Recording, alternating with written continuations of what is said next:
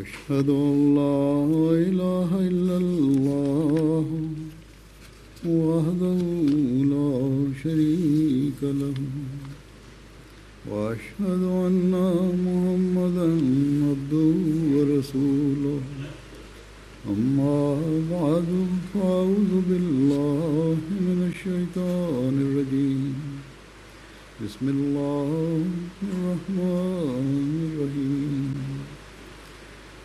All distinguished guests, Assalamu alaikum wa rahmatullahi wa barakatuhu. Peace and blessing of Allah be upon you all. First of all, I would like to thank all of our guests for having joined us at today's event, which is a purely religious function organized by Muslim community.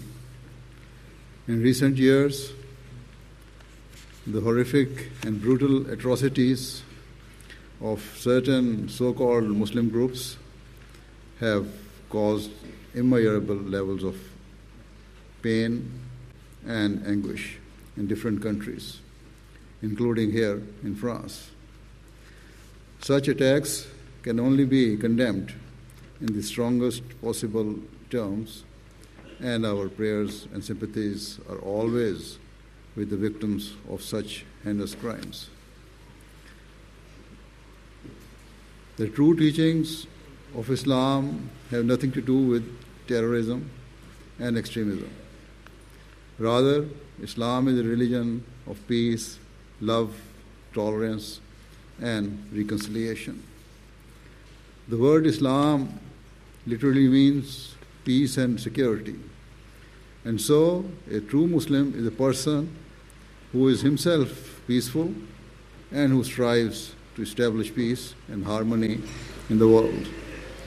At a very basic level, Muslims are instructed to greet other people, be they Muslim or non-Muslim, with the words Assalamu alaikum, which means peace be upon you. The Islamic greeting is a gesture of goodwill conveying peace and security to the recipient. Indeed, I have seen many non-Muslims who have Muslim friends or acquaintances who also choose to greet them in the Islamic way by offering peace or salam. Anyway, it simply cannot be that our faith teaches us to receive every person with a message of peace and security, and at the same time, it requires us to usurp the rights to oppose them or violently take up arms against them. It is impossible that Islam could have such contradictory teachings. Therefore, let it be clear that all forms of extremism and violence are completely against Islamic teachings. To understand the true nature of Islam, it is important to reflect upon the time of the founder of Islam, the Holy Prophet Muhammad, peace and blessing of Allah be upon him. When he claimed to be the prophet of God, he and his followers were subjected to relentless and barbaric persecution.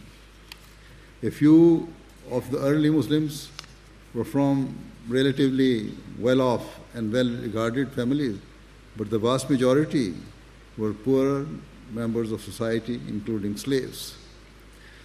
In order to intimidate and strike fear into them, the disbelievers of Mecca inflicted grievous and brutal cruelties upon them. However, the Prophet of Islam, peace and blessing of Allah be upon him, withstood the inhumane treatment and the unrelenting injustices with unparalleled level of patience and fortitude, and counseled his followers to do the same. For example, on one occasion, the Holy Prophet Muhammad, peace and blessing of Allah be upon him, observed a Muslim husband and wife and their young son being beaten and tortured by non-Muslims. Despite the merciless abuse and vicious torture, the Holy Prophet of Islam, peace and blessings of Allah be upon him, urged them to show restraint and to endure the horrific violence with patience. He neither instructed them to retaliate, and nor did he invite his other followers to come and fight back against the non-Muslims. Rather, he called on his followers to remain peaceful, even if it meant they lost their lives. And he reassured them that their reward lay in the hereafter, in the loving arms of Allah the Almighty. Thereafter, the Prophet of Islam, peace and blessing of Allah be upon him, and his companions continued to endure the relentless oppression for many years, until finally they migrated to the city of Medina so that they could practice their religion freely and live in peace. However, it was not long before the disbelievers of Mecca pursued the Muslims to their new home and waged war against them. It was then that for the very first time, Allah the Almighty permitted the Muslims to fight back, and this permission is mentioned in chapter 22, verses 40 to 41 of the Holy Quran. In these verses, Allah the Almighty proclaimed that permission to fight was granted because the Muslims were being attacked by people who sought not only the elimination of Islam, but who sought to destroy the institution of religion itself. The Quran says that if the Muslims were not permitted to fight back, then no church, synagogue, temple, mosque, or the place of worship of any religion would remain safe. Hence, when the Holy Prophet of Islam, peace and blessing of Allah be upon him, and his followers were forced to partake in wars and battles, it was for the sake of defending the rights of all people. It was to ensure that Christians, Jews, Hindus, Muslims, and the people of other faiths and beliefs had the right to worship as they pleased. If, as is often alleged, Islam permitted Muslims to spread its teachings violently, to conquer lands, and to try to eliminate other religions, then why would the Holy Quran explicitly state that it was the religious duty of Muslims to protect all religions and to safeguard the rights of their followers? The reality is that the early Muslims gave their lives in order to establish and enshrine once and for all the principles of individual liberty, freedom of religion, and freedom of belief. These freedoms are the cornerstones of the Islamic faith and have been preserved eternally in the Holy Quran, which has categorically declared in chapter 2, verse 257, that there should be no compulsion in religion. What a clear and unequivocal statement in defense of freedom of thought, freedom of religion, and freedom of conscience. During the time of the Prophet of Islam, peace and blessing of Allah be upon him, and his four rightly guided caliphs, the rights of non-Muslims were never usurped, and nor were they pressured into accepting Islam or abandoning their traditions and beliefs. At every moment of his life, the Holy Prophet Muhammad, peace and blessing of Allah be upon him, sought peace and promoted interfaith dialogue, mutual understanding, and respect between the people of different communities. For example, after migrating to Medina, he formed a treaty with the Jewish community, and together they formed a system of government in which Prophet of Islam, peace and blessing of Allah be upon him, was mutually chosen as the head of state. According to the terms of the covenant, the Muslims and the Jews pledged to cooperate and to be faithful citizens of the state. The treaty guaranteed the rights of every individual or an individual to practice their religion and customs without fear of persecution or sanction. Never once did the Prophet of Islam, peace and blessing of Allah be upon him, deviate from the terms of the covenant. On the other hand, there were some instances when the non-Muslims violated the treaty and they were sanctioned according to the pre-existing terms. Islam has never permitted its followers to spread their faith through the use of force, and nor does it permit Muslim governments or leaders to claim that only Muslims are permitted to live in their society. As I have mentioned, under the terms of the Treaty of Medina, all people were free to practice their traditions and beliefs. That society was bound together by one overriding principle, that irrespective of their religious beliefs, all members of society were duty-bound to be loyal citizens of the state and to refrain from all activities that could undermine the peace and security of society. Therefore, it would be entirely unjust to blame Islam for the misguided and malevolent conduct of the tiny minority of Muslims who defy its peaceful teachings. Those individuals or groups who become radicalized and who seek to fulfill their own interests through extremism and terrorism have nothing to do with Islam. They may try to justify their hate-filled acts in Islam's name, but all they do is defame and besmirch the noble and peaceful teachings of the Holy Quran and the Holy Prophet of Islam, peace and blessing of Allah be upon him. From cover to cover, the Holy Quran is replete with enlightened guidance that instructs Muslims to avail every opportunity for attaining peace in the world. For example, chapter 43, verse 89 to 90 describes the anguished and grief-stricken prayers of Prophet of Islam, peace and blessing of Allah be upon him, in which he supplicated to Allah, the Almighty, that the message of truth and compassion that he presented to his people was being rejected. In reply, Allah the Almighty instructed him to turn aside and to continue to offer peace to others. The Arabic word amina means to believe and to give peace.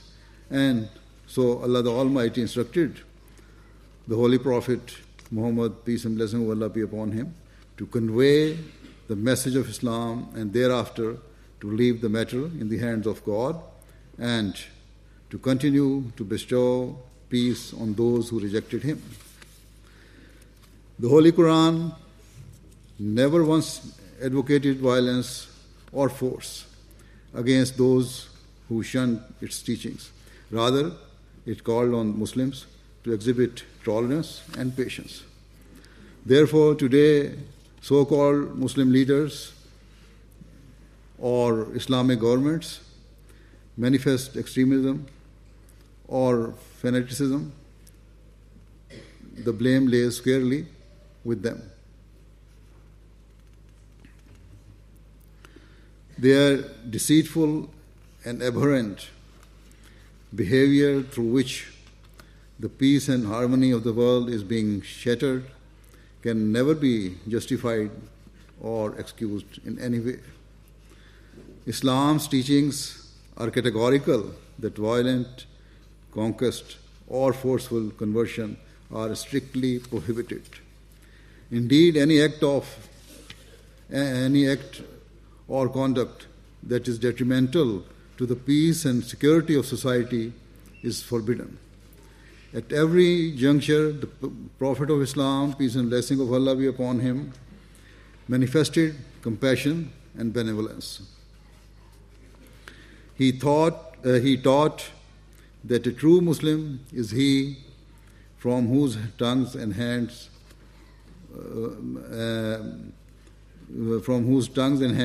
all others are safe. He did not differentiate by saying that Muslims should be sympathetic and kind to Muslims alone. Rather, he made it clear that they must protect and care for all members of society, irrespective of their differences of belief. Consequently, terrorists who commit suicide bombings, attack nightclubs, concert halls, or stadiums, or manically drive vehicles into members of the public are all guilty of violating the teachings of Islam in the most ghastly and barbaric fashion. Apart from enshrining freedom of belief as a core human right, the Holy Quran has also given many guiding principles for day-to-day life through which people can live together peacefully, irrespective of their different backgrounds or beliefs. For example, chapter 2, verse 189 of the Holy Quran says that the principle about the fair trading and ensuring the integrity of all financial relationships or transactions. In this verse, Allah the Almighty has instructed Muslims that they must never acquire wealth or property through means of deception. Rather, Muslims are taught to be honest, trustworthy, and to uphold the truth so that grievances and malice do not develop between different parties. Islam teaches that unfair dealing and unjust trading weakens this unity within society and destroys its peace. Certainly, at a time when so much of the world's disorder and suffering, both at an individual and a collective level, is based upon selfishness and greed, the principle of equity and justice are crucial to maintaining peace within society. Furthermore, in chapter 83, verses 2 to 4, the Holy Quran states, "Woe unto those who give short mayers, those who, when they take by mayer from other people, take it full, but when they give by mayer to others or weigh to them, they give them less." These verses affirm that those who are exploitative in business transactions, who try to shortchange others whilst demanding more than their dues in return, and who resort to deception and fraud, are cursed and will be disgraced. The Holy Quran has also given detailed guidance regarding international relations and resolving internal conflicts or those that arise between nations. The Islamic focus is always on establishing sustainable peace and eliminating enmities and rivalries. For example, chapter 49, verse 10 of the Holy Quran states that if two parties or nations are in conflict, then their neighbors or neutral parties should seek to bring about reconciliation through mediation and negotiation. Those who intervene must remain impartial, rather than trying to settle the outcome in their own best interest. If peace cannot be established through dialogue, or if any party subsequently violates the terms of a negotiated settlement, then the other nations should unite against whosoever is perpetrating injustice and use force to stop them. Once the aggressors adopt peace, they should not be humiliated, and nor should unfair sanctions be levied upon them. Rather, in the interest of fairness and long-term peace, they should be permitted to move forward as a free society and given whatever support is required to rebuild their nation. I believe that this outstanding Quranic principle is not just of value to Muslims, but is a universal principle for dispute resolution, and if acted upon can prove a means of stabilizing the world and developing lasting peace. Most regrettably, many Muslim countries fail to abide by this Quranic injunction, and as a result, they continue to be embroiled in senseless conflicts and seem perpetually engaged in a cycle of violence and injustice. As mentioned, this verse also makes it clear that once peace has been achieved, the victor should not seek to crush or humiliate the defeated party. The wisdom in this is clear to see. Peace will not last if a vanquished nation, demeaned in any way. Rather, frustrations and grievances are bound to emerge amongst its leaders and public. Conversely, trust and mutual respect will develop if the defeated nation is treated with compassion and justice. However, today we repeatedly see that in the name of establishing peace, cruelties and injustices are perpetrated by dominant powers, causing restlessness and animosity to develop. It means that any peace deal or truce hangs by the most delicate of threads and is constantly at risk of breaking down. Such instability is of benefit to no one except terrorist and extremist groups, which prey on the frustration of people, and we have seen the consequences of this for many years. In both the East and the West, the blue skies of peace and prosperity have given way to heavy clouds of war and injustice. Across much of the world, nations are being torn apart by dissension, revenge seeking, and a desire to degrade others. This state of unrest will continue to increase until and unless international relations are based upon justice and integrity and fulfilling the rights of others.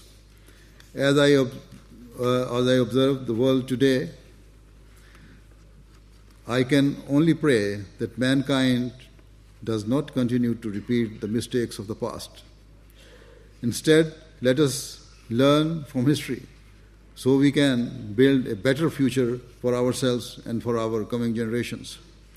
If we look back to the period after the First World War, the League of Nations was formed, but it failed miserably in its task to maintain post-war peace. The reason for its failure was that justice and fairness did not prevail. Rather, alliances and blocs were allowed to form, and certain nations were treated unreasonably and deprived of their dignity. As a result, the most deadly war in the history of mankind, the Second World War, soon erupted. After 6 more devastating and chastening years of bloodshed, the war finally came to an end. and the United Nations was established to maintain and preserve the peace and security of the world. Despite its lofty goals and stated ambitions, the United Nations has also failed in its mission. Today, once again, blocs are rapidly forming. Society is becoming polarized, and rifts between nations are deepening by the day. Many countries, Muslim and non-Muslims, do not seem to comprehend the true value of peace or to recognize the dangers that lie ahead. Certainly, the consequences of warfare today are potentially far deadlier than anything we have ever seen before, because several nations have developed nuclear weapons. If any of those countries ever use the deadly weapons at their disposal, they will not just be destroying the world as we know it, but will be ensuring that we leave behind the most horrific and devastating legacy of our children. If a nuclear war breaks out, generations of children will be born with mental and physical disabilities. And so, instead of contributing to their nations, they will live miserable existences and be a strain on society. Their homes will be filled with despair. Their towns will be filled with grief, and their nations will be consumed by misery. They will be justified in cursing us for engaging in such selfish and senseless warfare that shattered their dreams even before they were born. Thus, no one should be under the illusion that this world crisis we are passing through is trivial or something that will heal itself without us changing our behavior. Furthermore, the instability of the world will continue to increase if the blame for the world's lack of peace and security continue to be laid at the door of Islam. Attacking a religion or its followers will only aggravate deviance. It will embolden extremists on all sides to rise above the surface and to further their efforts of stoking the flames of hatred between the people of different communities and beliefs. As I have made it clear, if Muslim countries or terrorist groups perpetrate atrocities or cruelties in the name of Islam, it is because they have disregarded their religious teachings and seek only to fulfill their vested interests. Today's conflicts and wars have nothing to do with religion. Rather, they are all about attaining wealth, power, and geopolitical dominance. In light of this, I pray from the depth of my heart that may the people of the world join together for the common good and work with a spirit of unity and foster mutual trust and understanding. Instead of blaming religion or pointing the finger of at one another, let us focus all our energies on ensuring peace and leaving behind a safer world for those who follow us. Let it be that our future generations come to remember us with love and affection rather than with hate and resentment. May every person and every nation come to fulfill the rights of one another, and may justice and compassion prevail over all forms of injustice and conflict. With these words, I thank all of you once again for joining us today. Thank you very much.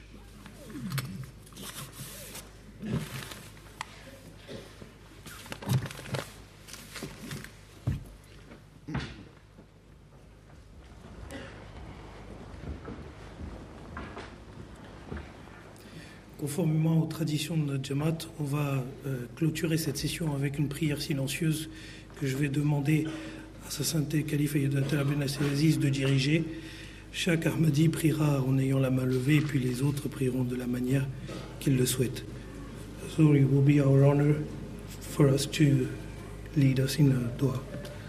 Silent prayer, please.